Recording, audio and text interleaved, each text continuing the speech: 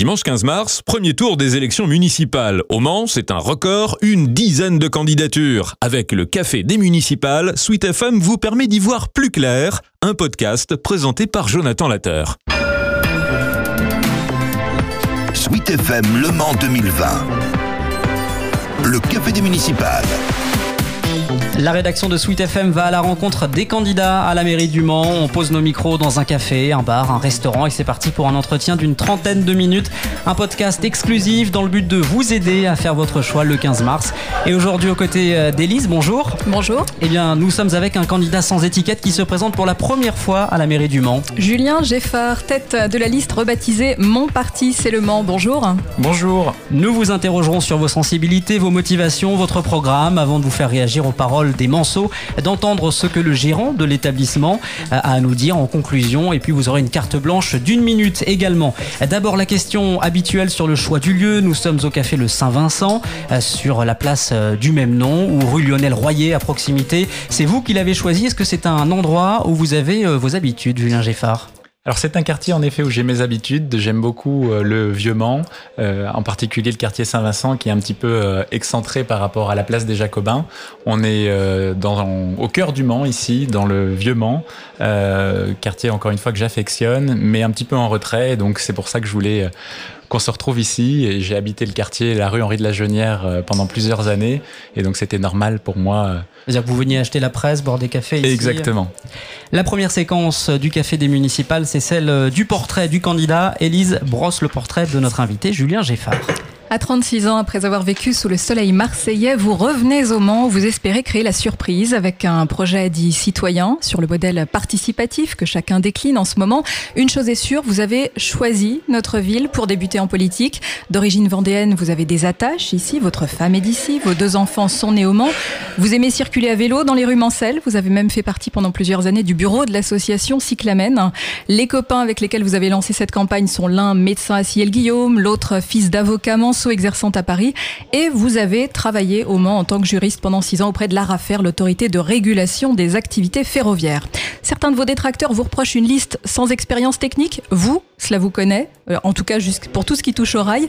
Les comités de ligne, c'était votre quotidien, jusqu'à ce que Christian Estrosi, président de la région Provence-Alpes-Côte d'Azur, vienne vous chercher il y a 4 ans pour faire de vous son conseiller transport. C'est peut-être là que le virus de la politique vous a démangé après déjà quelques interventions dans des Sciences Po. Sur les marchés, vous n'hésitez pas à vous dire apolitique, essayant de faire oublier que vous avez couru un temps après l'investiture LR où vous étiez adhérent. D'ailleurs, vous vous êtes invité à la journée de rentrée des Républicains de la Sarthe en octobre. Votre sensibilité vous porte résolument à droite aussi par l'engagement passé à Sens Commun, dont vous étiez référent départemental, un mouvement contre le mariage homosexuel notamment. Aujourd'hui, vous louez une maison, quartier Prémartine. Alors une question, Julien Geffard, si un ou une autre devenait maire du Mans, resterez-vous dans une ville en voie de déclassement, pour reprendre vos termes, et dont pour vous les habitants sont méprisés? Alors moi évidemment je m'investis dans la ville et c'est pas pour la quitter, et vous le dites à juste titre et le constat est là, et c'est pour ça que je veux jouer un rôle dans cette campagne et au-delà, être un acteur politique de la ville du Mans pour la redresser et lui donner un nouveau souffle. Est-ce qu'il y a des choses sur lesquelles vous voulez revenir dans le portrait qu'Élise vient de brosser de vous ?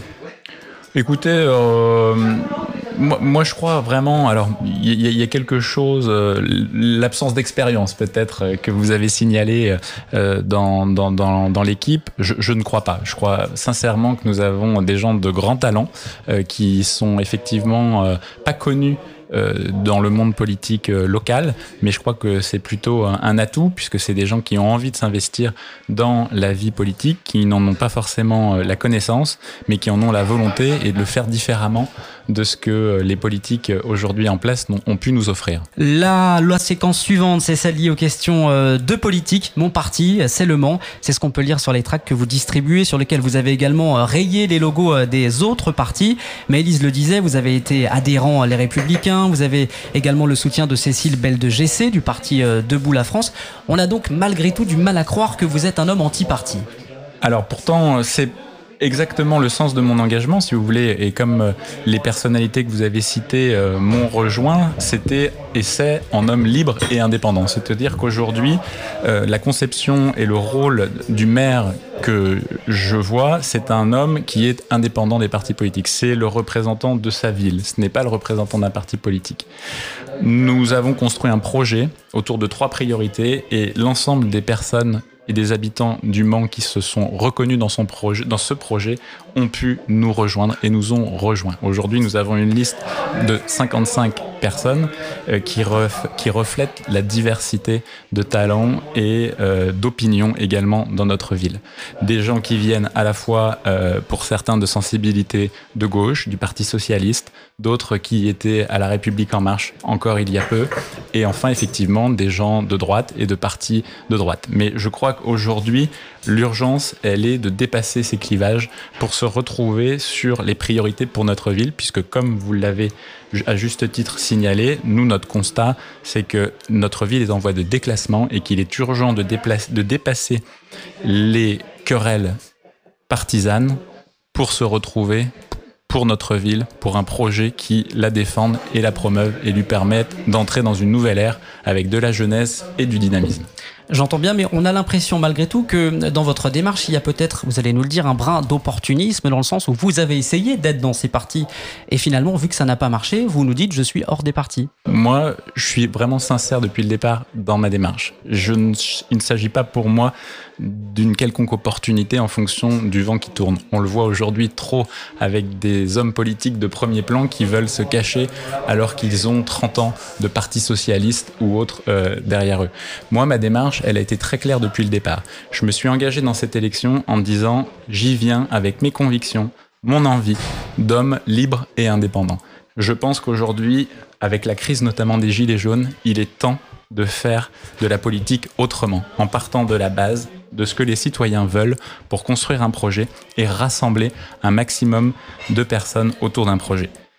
Effectivement, j'ai sollicité, et vous avez raison de le signaler, certains partis politiques, et ma famille en particulier, puisque mon passé politique était plutôt chez les Républicains. Je leur ai proposé de soutenir ma démarche. Mais ma démarche, depuis l'origine, n'est pas une démarche partisane. Elle est une démarche citoyenne, à laquelle, effectivement, certains partis n'ont pas voulu adhérer. Alors, être maire, c'est aussi rassembler. Il va falloir, si vous êtes élu, travailler avec les autres, l'opposition, ceux que vous critiquez aujourd'hui. Et puis, lorsqu'on voit également vos engagements récents, Élise parlait de Sens commun, la manif pour tous, on se dit quand même qu'il risque d'y avoir des clivages importants. Est-ce qu'aujourd'hui, vous êtes toujours dans Sens commun ? Non, ça fait déjà plusieurs années que je ne suis plus dans ce mouvement. C'est-à-dire que vous avez changé d'avis ou... Absolument pas. Moi, je renie pas, si vous voulez, mes convictions. Mes convictions profondes, elles restent pour moi essentielles. Et je respecte d'ailleurs les convictions profondes qui ne sont pas forcément les miennes. Mais je crois aujourd'hui à l'intelligence en matière politique pour que des convictions ne deviennent pas des facteurs d'opposition sur le terrain politique, surtout sur une politique locale où il s'agit avant tout de respecter la loi, de la faire respecter et d'appliquer un programme local qui est bien loin de ces clivages d'opinion ou de conviction. Est-ce que ça veut dire que vous célébrerez des mariages gays si vous êtes élu ? Évidemment. Évidemment. Au même titre que j'appliquerai le code de l'urbanisme s'il y a un projet à respecter, au même titre je respecterai la loi sur ces questions-là, comme dans tous les domaines. Et pour moi, ça fait l'ombre d'aucun doute. Je suis juriste avant tout de formation. Je suis attaché à l'état de droit, au respect des règles. Et pour moi, c'est essentiel que le maire montre l'exemple dans ce domaine. Je disais pas que vous ne pourrez pas de toute façon légalement interdire aux homosexuels de se marier, mais un maire a le droit de déléguer, vous savez, de ne pas marier des personnes. Hein, voilà. Ça me pose pas de problème. Est-ce qu'au second tour, vous pourriez également vous rapprocher d'autres listes ? Est-ce que c'est déjà quelque chose dans votre tête ? Vous l'excluez ? Et avec lesquelles ? Toute mon énergie, et Dieu sait si j'en ai donné beaucoup d'énergie depuis le début de cette campagne, depuis plusieurs mois où, comme vous l'avez signalé tout à l'heure, je me suis lancé avec mon bâton de pèlerin dans cette aventure, avec des amis au départ, et petit à petit de gonfler les effectifs pour arriver à la présentation d'une liste. C'est pas pour faire du calcul partisan et de voir avec qui je pourrais m'accorder au second tour. Notre objectif, c'est de passer au second tour, et je vous le dis, et vous l'avez dit, nous créerons la surprise parce que tous les jours, je suis sur le terrain, je suis sur les marchés, je vais chez les gens. Et l'initiative que je porte, l'initiative que nous portons maintenant collectivement est attendue par la population. Et je pense sincèrement que le débat et les accords, les petits accords partisans sont la dernière des choses auxquelles nous devons nous concentrer aujourd'hui. Vous avez largement, vous le dites, ouvert votre liste également au Manceau. Vous avez même lancé sur votre site internet la possibilité pour les gens de s'inscrire et vous alliez sonner chez eux, hein, si je me trompe pas, vous me dites. Vous êtes allé dans combien de maisons alors ? Alors, j'ai pas fait le compte, mais je peux vous dire que c'est des centaines et des centaines de portes auxquelles nous avons toqué, sonné, et toujours avec un accueil extrêmement enrichissant et réconfortant. Et ce que je retire, moi, de cette campagne, qui est encore en cours, mais c'est avant tout, et quel que soit d'ailleurs le résultat, une formidable aventure humaine, des rencontres exceptionnelles avec des gens très différents, qui ont des problématiques qui sont différentes, mais qui m'ont quand même permis de faire émerger les sujets sur lesquels je vais porter la voix haute dans cette élection. Parce que pour moi, la responsabilité d'un homme politique, c'est d'écouter, de faire la synthèse et de défendre. Et ça, pour moi, c'est un enrichissement sans commune mesure, cette élection, voilà, d'idées, de rencontres. Et aujourd'hui, l'heure est venue pour moi de défendre les personnes qui m'ont accordé leur confiance et qui m'ont donné leur voix et leur voix aussi en tant que citoyen, de dire « Monsieur Geffard, je voudrais que dans le débat, vous portiez ce sujet. » Parce que ce sujet, pour moi, est important pour notre ville. On va justement vous laisser la possibilité de décliner vos propositions. Le premier thème de campagne que l'on aborde, c'est celui de la sécurité. C'est la première de vos priorités. Rétablir la sécurité, vous dites, pour ne plus avoir peur de sortir en ville. Avant même d'ajouter, la ville est aujourd'hui livrée aux délinquants. En politique, les mots ont un sens. Est-ce que ça ne manque pas un peu de nuance de dire que Le Mans est livré aux délinquants ? On a l'impression que vous parlez de Chicago, d'une ville où on ne pourrait pas sortir dans la rue. Alors, comme je vous l'ai dit, ça sort pas de mon QG de campagne ou ça sort pas d'une idéologie toute préconçue qui dirait et qui voudrait coller un sujet, la sécurité, sur une ville. Ça part d'un constat très simple et de ce que j'entends tous les jours d'agression. De gens qui se font embêter en centre-ville, de personnes âgées qui se font arracher leur sac et qui se font bousculer.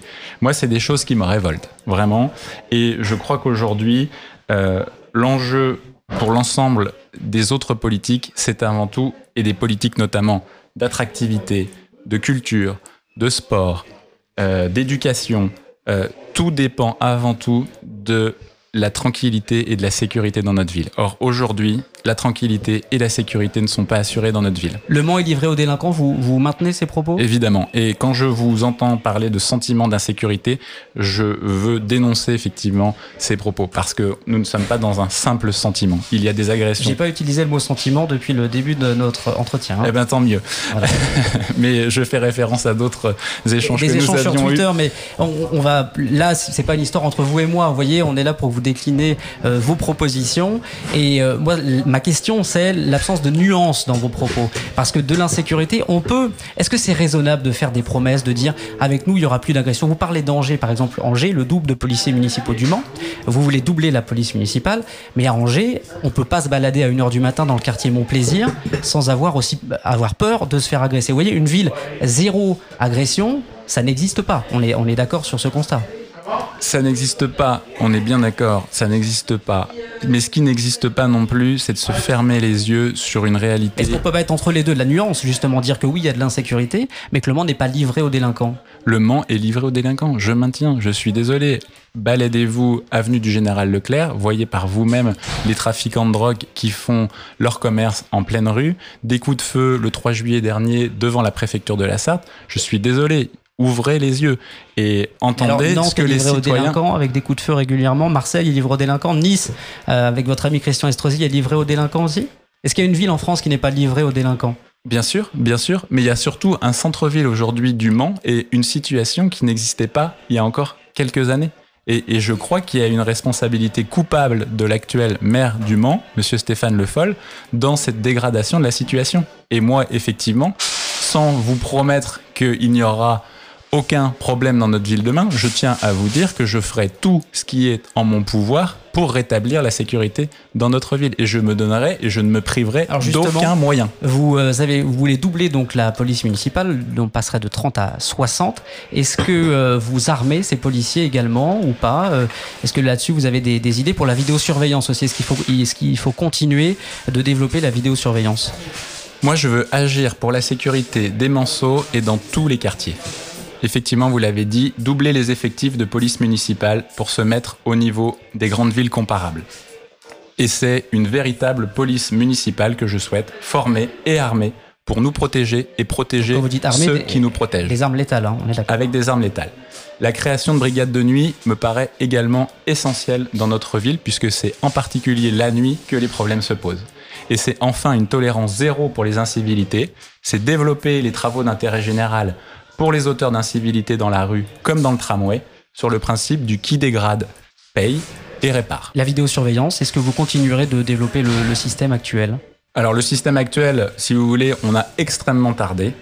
Moi, je tiens à le dire, la municipalité a une responsabilité coupable, encore une fois, dans la situation actuelle. La police municipale a mis énormément de temps à faire jour au Mans. Les caméras de vidéoprotection aujourd'hui ne sont pas toutes reliées à un centre de supervision. Elles ne sont même pas visionnées en permanence. Donc je peux vous dire, oui. La police nationale a accès en permanence aux caméras de vidéosurveillance de la ville du Mans. Elles ne sont pas toutes branchées aujourd'hui. Et quand je vois aussi la différence entre ce que vous annoncez, et notamment les annonces de la municipalité sur un certain nombre de choses, ou de la police, et que j'entends en off certains policiers qui me disent la réalité, je me dis qu'il y a encore beaucoup à faire en matière de vidéoprotection dans notre ville. Et vous parlez de mieux former les policiers municipaux. Vous avez, lors d'une conférence de presse, eu la dent assez dure avec l'équipe actuelle. Elle n'est pas efficace, cette police municipale ? Elle n'est pas dotée de véritables moyens. Aujourd'hui, si vous voulez, la police municipale du Mans est une police qui n'est pas de plein exercice et qui n'est pas une véritable police municipale dotée de tous les moyens pour faire respecter l'ordre et la tranquillité publique dans notre ville. Au-delà des moyens, vous parliez d'humains, de personnes qui n'ont pas les compétences pour exercer cette fonction. Qui n'ont pas la formation. Vous parlez de compétences, je parle de formation. Et je pense que quand on forme les gens, ils acquièrent la compétence. Oui, ça va ensemble, la formation et compétence. Le deuxième thème de campagne, c'est celui du cadre de vie et du tourisme.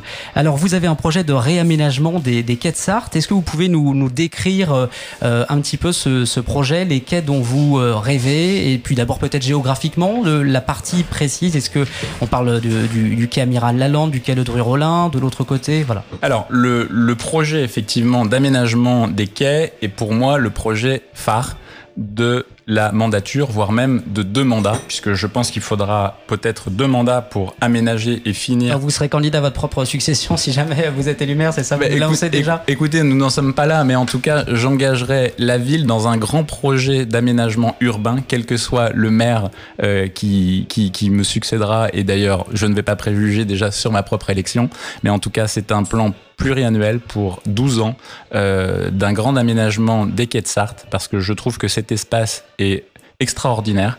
On a un véritable écrin au pied de la muraille avec la Sarthe et du patrimoine qui est ici inexploité, avec des voitures avec 2 fois 2 voies qui cassent, je dirais, la connexion entre la ville et la rivière, avec un port de plaisance qui est complètement excentré et insuffisamment mis en valeur. Et effectivement, moi, mon projet est d'aménager les quais de Sarthe de l'île aux Planches jusqu'à l'entrée de Coulennes pour en faire un grand espace de villégiature autour du tourisme fluvial. Et surtout, pour moi, ce grand projet doit participer aussi de la mise en valeur de la muraille pour obtenir son classement au patrimoine mondial de l'UNESCO en 2026. Alors justement, vous parlez de la muraille qui fait la fierté de la ville. On va parler tourisme. Les candidats veulent tous évidemment attirer davantage de monde dans la ville. Pour vous, il faut changer quoi, apporter quoi? Est-ce que c'est un problème d'image avant tout, ou est-ce qu'il faut améliorer l'accueil des touristes, mieux organiser les déplacements dans la ville? Sur quel axe vous avez envie de travailler pour développer l'attractivité du Mans? Alors, vous en avez parlé, et je suis désolé d'en reparler parce que c'est un sujet qui me semble pourtant important. Moi, la première des choses pour faire venir les touristes au Mans, c'est de donner une bonne image du Mans. Or, aujourd'hui, vous allez sur les blogs, vous entendez les gens parler du Mans. Le Mans a une image d'une ville peu sûre. Donc, j'en reviendrai à ma première des priorités. Il y a des gens qui renoncent à leurs vacances au Mans aujourd'hui en se disant qu'on ne sera pas en sécurité au Mans. Exactement. Et il y a des gens même qui refusent de sortir le soir au Mans et qui préfèrent aller à Angers ou dans d'autres villes pour aller faire la fête plutôt que d'être au Mans. Et donc pour moi, la première des priorités pour l'attractivité touristique du Mans, c'est déjà de redonner un nouveau souffle au cœur de ville et donc en particulier d'être tranquille et de manière sûre en centre-ville. Donc c'est aussi redonner un véritable élan au commerce de proximité parce qu'il faut faire rebattre le cœur de ville du Mans pour qu'il y ait une attractivité touristique. Je tiens à le dire, nous sommes dans l'une des plus belles villes de France. Il faut le reconnaître, il faut le dire. Le Mans, c'est magnifique. Le Mans est une belle ville et nous devons en être fiers et valoriser notre patrimoine. Nous sommes encore une fois dans un écrin, la muraille, la Sarthe, le Vieux-Mans, les rues de la cité Plantagenet, le quartier où nous sommes aujourd'hui, Saint-Vincent. Voilà, c'est autant de richesses que nous devons mettre en avant. Il faut mieux communiquer. Vous imaginez Je pense quoi, que c'est pas une question de communication, si vous voulez. Il faut pas mettre les choses dans le désordre. On communique à partir du moment où on a réglé les problèmes. Moi, je propose de m'attaquer d'abord aux problèmes et de communiquer après, parce que communiquer sur des choses qui sont pas faites ou sur avec des problèmes qui se posent encore, c'est prendre beaucoup de risques. Je pense en particulier, moi, à la mise en valeur de notre patrimoine par l'éclairage. L'éclairage de notre patrimoine, notamment par des LED, aujourd'hui, permet de valoriser ce qui est le plus beau chez nous. Je pense aussi à la mise en place d'ambassadeurs. Nous avons aujourd'hui... Ça existe déjà, oui. Ça existe déjà, mais pas forcément des ambassadeurs du patrimoine. Vous voyez, chez un de vos confrères, j'avais assisté à un débat avec un monsieur assez remarquable qui s'appelle Denis Esquera. Voilà. Pourquoi n'est-il pas aujourd'hui ambassadeur de la ville du Mans alors qu'il a écrit un livre formidable, notamment à destination des enfants, pour leur faire découvrir la ville du Mans et tout son patrimoine. Je pense en particulier aussi à notre patrimoine culinaire. La gastronomie en Sarthe est centrale. L'enfant à la cantine doit être aussi l'ambassadeur de sa ville par le manger local. Alors ça va, je pense qu'on parle assez des rillettes quand on parle du Mans, non, quand même. Mais il n'y a pas que les rillettes. Ouais. Voilà. Il y a la poule. Hein, oui, la poule, mais on en parle aussi pas mal. La marmite sartoise. Voilà, on peut faire une liste comme ça. Mais je vous laisserai la faire. Mais en tout cas, je suis persuadé qu'il y a vraiment de la matière pour, encore une fois, accentuer nos atouts. On est dans une belle ville, on a beaucoup d'atouts, on a un terroir qui est riche.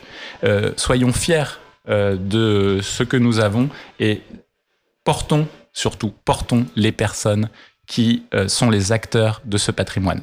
Et aujourd'hui, je pense qu'il est temps que nous ouvrions une nouvelle ère pour qu'une municipalité jeune et dynamique porte ces acteurs qui ne sont pas aujourd'hui suffisamment soutenus par la municipalité. La séquence suivante du Café des Municipales, la parole aux citoyens, aux Manceaux et Élise. On débute par un secteur en crise mais sur lequel la ville a son rôle à jouer, l'éducation. Avec Nicolas Landy, coordinateur du collectif Parents Atterrés. La ville a un très grand rôle sur les écoles maternelles, les écoles primaires, puisqu'elle en finance toute la logistique, mais également elle fournit du personnel, qui sont les ATSEM. En plus de ça, la ville a des structures d'accueil des enfants, les centres aérés, les services jeunesse, services des sports. Et donc la ville est le premier employeur d'éducateurs du territoire. Je pense qu'il faut mettre en réseau tout ce que j'appelle les accompagnants d'enfants. On a le forum Le Monde Le Mans, on a Carrefour de la Pensée. Et pourquoi on n'aurait pas tous les ans un forum de l'éducation qui montrerait déjà cette volonté politique? Parce que de l'éducation des enfants dépend aussi leur bon développement et puis leur capacité à se situer dans la collectivité, dans tout le respect des autres. Donc ce qu'on fait notamment dans la petite enfance, ça a un impact direct sur toute l'ambiance de la ville et son développement à moyen terme. Les chiffres montrent que le nombre de classes dans le public diminue alors qu'il reste constant dans le privé. Beaucoup d'écoles publiques du Mans présentent aujourd'hui des signes de difficultés sociales sans être pour autant classées en zone prioritaire. Alors quand vous faites de l'égalité des enfants devant l'enseignement l'une de vos priorités, que pensez-vous faire dans ce sens ? Alors, je crois aujourd'hui qu'il y a vraiment un retard coupable qui a été pris par la municipalité en place sur les investissements. et de rénover en particulier les écoles. Quand j'entends des parents d'élèves ou des enseignants qui se plaignent du préau qui s'effondre, voilà, je vais pas vous citer pour les mettre en difficulté les écoles publiques qui sont concernées, mais aujourd'hui il y a une vraie nécessité de rattraper le retard pris en matière de rénovation et d'investissement dans nos écoles primaires au Mans. Alors on se souvient que vous avez soutenu une école hors contrat début juillet. Vous vous êtes indigné de voir que l'école Espérance Banlieue n'avait pas été subventionnée par la ville, une école privée donc. Pour moi, effectivement, il n'y a pas de différence à avoir entre le privé et le public. Aujourd'hui, il faut vraiment valoriser les initiatives en matière éducative. Quand je vois un projet qui peut répondre aux besoins et à l'attente de certains parents d'élèves et d'enfants, je suis pour les soutenir. Et je vous dirais, c'est pas encore une fois une question d'idéologie, c'est une question de bon sens. Et quand des personnes ont besoin de certaines offres en matière éducative et que l'offre actuelle n'y répond pas, je pense qu'il faut permettre à tous de pouvoir bénéficier d'une offre éducative adaptée à son besoin. Le deuxième thème de Parole de Manceau, Élise, on va parler de la culture. Alors écoutez ce qu'en dit le gérant de la Maison Café, un tiers-lieu en centre-ville du Mans accueillant aussi bien des scènes ouvertes que des associations. Laurent Joly. Quelle serait la première chose qu'il ferait concernant la culture au Mans, c'est-à-dire tant en termes de diffusion, d'accessibilité et aussi de quelle manière ils entendent faire rayonner le vivier d'artistes qu'on peut avoir sur le Mans. On est beaucoup à l'attendre pas mal, ça serait un lieu d'expression en centre-ville, notamment sur les musiques actuelles. Tout ce qui n'est pas du jazz ou de la musique classique et sur cet aspect-là, c'est vrai que y a des salles superbes, hein, puis on a le Status Mac depuis peu de temps, il y a de super choses qui sont mises en place, mais c'est vrai qu'en centre-ville, par contre, on n'a pas de salle de spectacle. Alors vous avez dit que vous vous éleviez contre, je cite, la culture élitiste enfermée au quinconce. Qu'est-ce que vous comptez faire pour ça ? Écoutez, je pense déjà qu'il faut miser sur nos atouts. Et avant de critiquer peut-être les quinconces et la scène nationale, reconnaître que c'est une chance d'avoir une scène nationale. Ah oui, c'est vous qui l'aviez dit, c'est pas moi. Hein. Vous avez raison.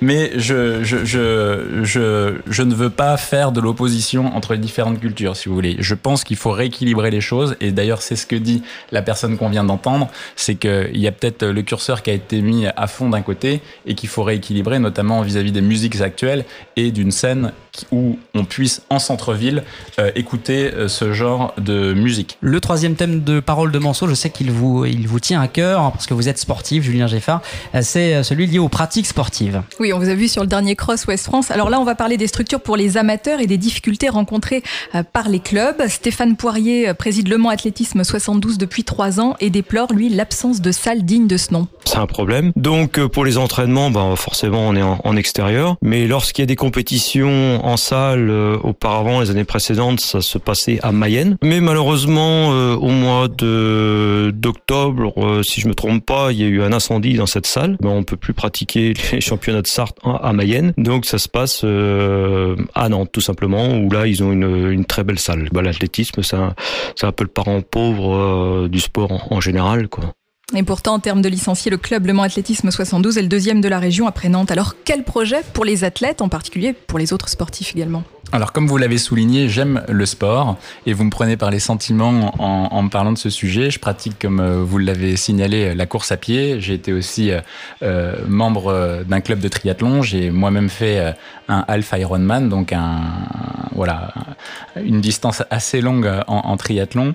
J'ai aussi été engagé dans ce club à organiser le triathlon de Mansigné, qui a disparu depuis. Mais ce que je veux vous dire, c'est qu'aujourd'hui, il faut vraiment miser sur nos atouts. Encore une fois, dans notre ville, il y a à la fois le sport professionnel, avec des clubs qui sont majeurs, comme le MSB et le Mans FC. Il y a le circuit des 24 heures au niveau du sport automobile qui excelle dans ces domaines-là. Et puis, il y a, comme l'a exprimé la personne que nous venons d'entendre, au niveau du sport amateur, également de formidables pépites, mais qui sont insuffisamment accompagnées aujourd'hui. L'athlétisme en est un exemple. Il y a également les sports de combat avec le club du Samouraï du Mille qui forme aussi qui lui est plutôt bien accompagné, parce que la ville soutient les jeunes talents pour qu'ils puissent aller concourir dans le monde et pourquoi pas représenter Le Mans aux Jeux Olympiques. C'est exact. Mais effectivement, s'agissant de l'athlétisme, il y a vraiment un trou dans la raquette, si je peux me permettre cette expression en matière sportive, pour faire du Mans et de la ville un vrai soutien à l'ensemble des acteurs et des clubs sportifs amateurs de la ville. Aujourd'hui, il y a effectivement une priorité qui est donnée à certains clubs et je pense qu'il est temps de rétablir aussi une certaine équité en matière de sport amateur au Mans. Des championnats de Sarthe qui doivent se dérouler en Mayenne, voire en Loire-Atlantique, ça doit vous parler. C'est un peu la honte pour la 23e ville de France. Il faut absolument une salle, non ? Je pense effectivement indispensable de prévoir un aménagement couvert en matière de pistes d'athlétisme au Mans. Mais encore une fois, je n'ai pas aujourd'hui les clés de la mairie. Je suis conscient de cette priorité. Vous voulez pas vous engager sur des projets, que ce soit tout à l'heure la salle de musique, là, la salle d'athlétisme, vous voulez pas faire de promesses, vous engager ? Si vous voulez, je suis trop habitué, et c'est aussi ma façon de faire de la politique, aux promesses, justement. Et quand je vois aujourd'hui les listes à la Prévert de l'ensemble des projets proposés par un certain nombre de candidats, sans chiffrage, sans le début de moindre chiffrage de leurs coûts, il est de ma responsabilité, en tant que candidat pour devenir le futur maire du Mans, d'être extrêmement prudent sur ces points-là. Je dis et je vois clair qu'il y a un manque en matière d'athlétisme au Mans, en matière de pistes couvertes. Je dis et je l'assume qu'il y a un manque au niveau d'une salle de musique actuelle au centre-ville du Mans. Mais prenons le temps, au moins les premiers jours du mandat, pour mettre toutes les choses à plat et pour voir si ces priorités, nous sommes en mesure d'y répondre et dans quelles conditions, notamment en termes de fiscalité et de budget pour la collectivité. Avant de donner la parole à la gérante de l'établissement qui nous accueille, on va parler, Julien Geffard, de la façon dont vous comptez incarner la fonction de maire. Est-ce que vous, maire du Mans, vous laisserez une place plus large aux citoyens dans les décisions municipales ? Pour moi, c'est essentiel. Vous avez parlé tout à l'heure également de mes engagements au niveau local. Vous n'avez pas signalé, et j'en suis fort Marie, de mon engagement dans le conseil de quartier du Mans Cœur de Ville. Cette expérience a été, au-delà peut-être même de mon engagement auprès du président de la région Provence-Alpes-Côte d'Azur, assez déterminante dans mon souhait de m'engager pour ma ville au Mans. Parce que j'y ai vu des citoyens volontaires comme moi, souhaitant s'investir pour leur ville, pris un petit peu comme des faire-valoir du politique. Et je crois aujourd'hui, en tout cas c'est mon constat, qu'il y a un divorce qui est consommé entre les élus et les citoyens, du fait notamment qu'on instrumentalise trop souvent les citoyens pour en faire des faire-valoir, en disant on lance une logique participative, on les met en avant.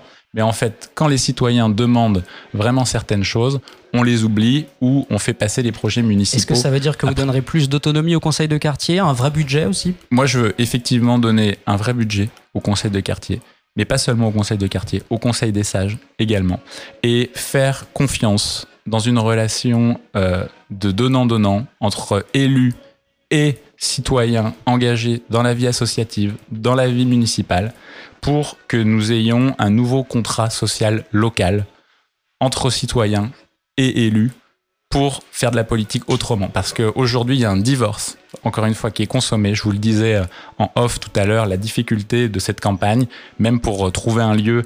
Et d'ailleurs, j'en profite pour remercier le Café Saint-Vincent qui nous accueille gentiment cet après-midi. Même pour trouver un lieu et un café qui nous accueille, aujourd'hui, c'est compliqué. Ça montre bien l'état d'esprit aujourd'hui et l'esprit de défiance qui existe dans notre société. Et je crois que c'est le rôle de l'élu que de rétablir la confiance entre les citoyens et leurs élus. Patron, l'addition! Vous l'avez annoncé, c'est l'avant-dernière séquence du Café des Municipales. Bonjour Sandrine. Bonjour. Et merci de nous accueillir chez vous, ici, au Saint-Vincent. Ça fait combien de temps que vous gérez cet établissement ? Je suis arrivée en juillet 2001, donc ça va bientôt faire 19 ans que je suis ici. Est-ce que vous êtes heureuse ? Oui, oui, ça va, tout se passe bien.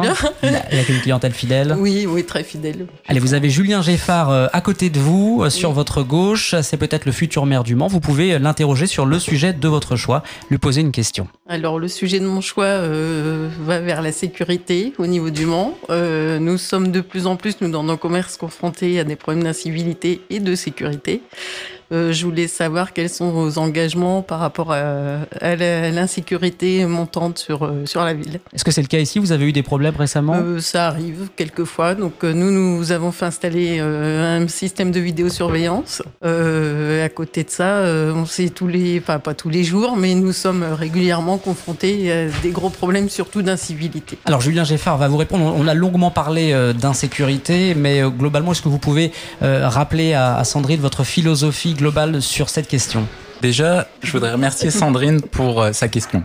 Je pense que son témoignage est essentiel et montre ce que j'entends au quotidien. Et que la sécurité, et je me permets de le redire, n'est pas un sujet idéologique. Il ne s'agit ni de parler d'un sentiment d'insécurité, ni de surfer sur les peurs des manceaux et de créer un climat de terreur dans notre ville. Il s'agit juste de poser le problème et de dire que oui, aujourd'hui, au Mans, il y a un vrai problème de sécurité. Et moi, je m'engage, pour répondre à Sandrine, à être un maire qui sera auprès de ses commerçants en particulier. C'est-à-dire que quand Sandrine ou d'autres ont des problèmes, eh bien, il y a un correspondant à la mairie qui leur répond et qui voit comment on peut agir pour répondre aux problématiques qui se posent. Une proximité plus importante, c'est ça? Évidemment. Est-ce qu'il y aura des patrouilles de police plus fréquentes, plus régulières devant le commerce de Sandrine, par exemple? Écoutez, comme je vous l'ai dit, à partir du moment où nous allons doubler les effectifs de police municipale, il y aura nécessairement demain plus de policiers dans les rues du Mans.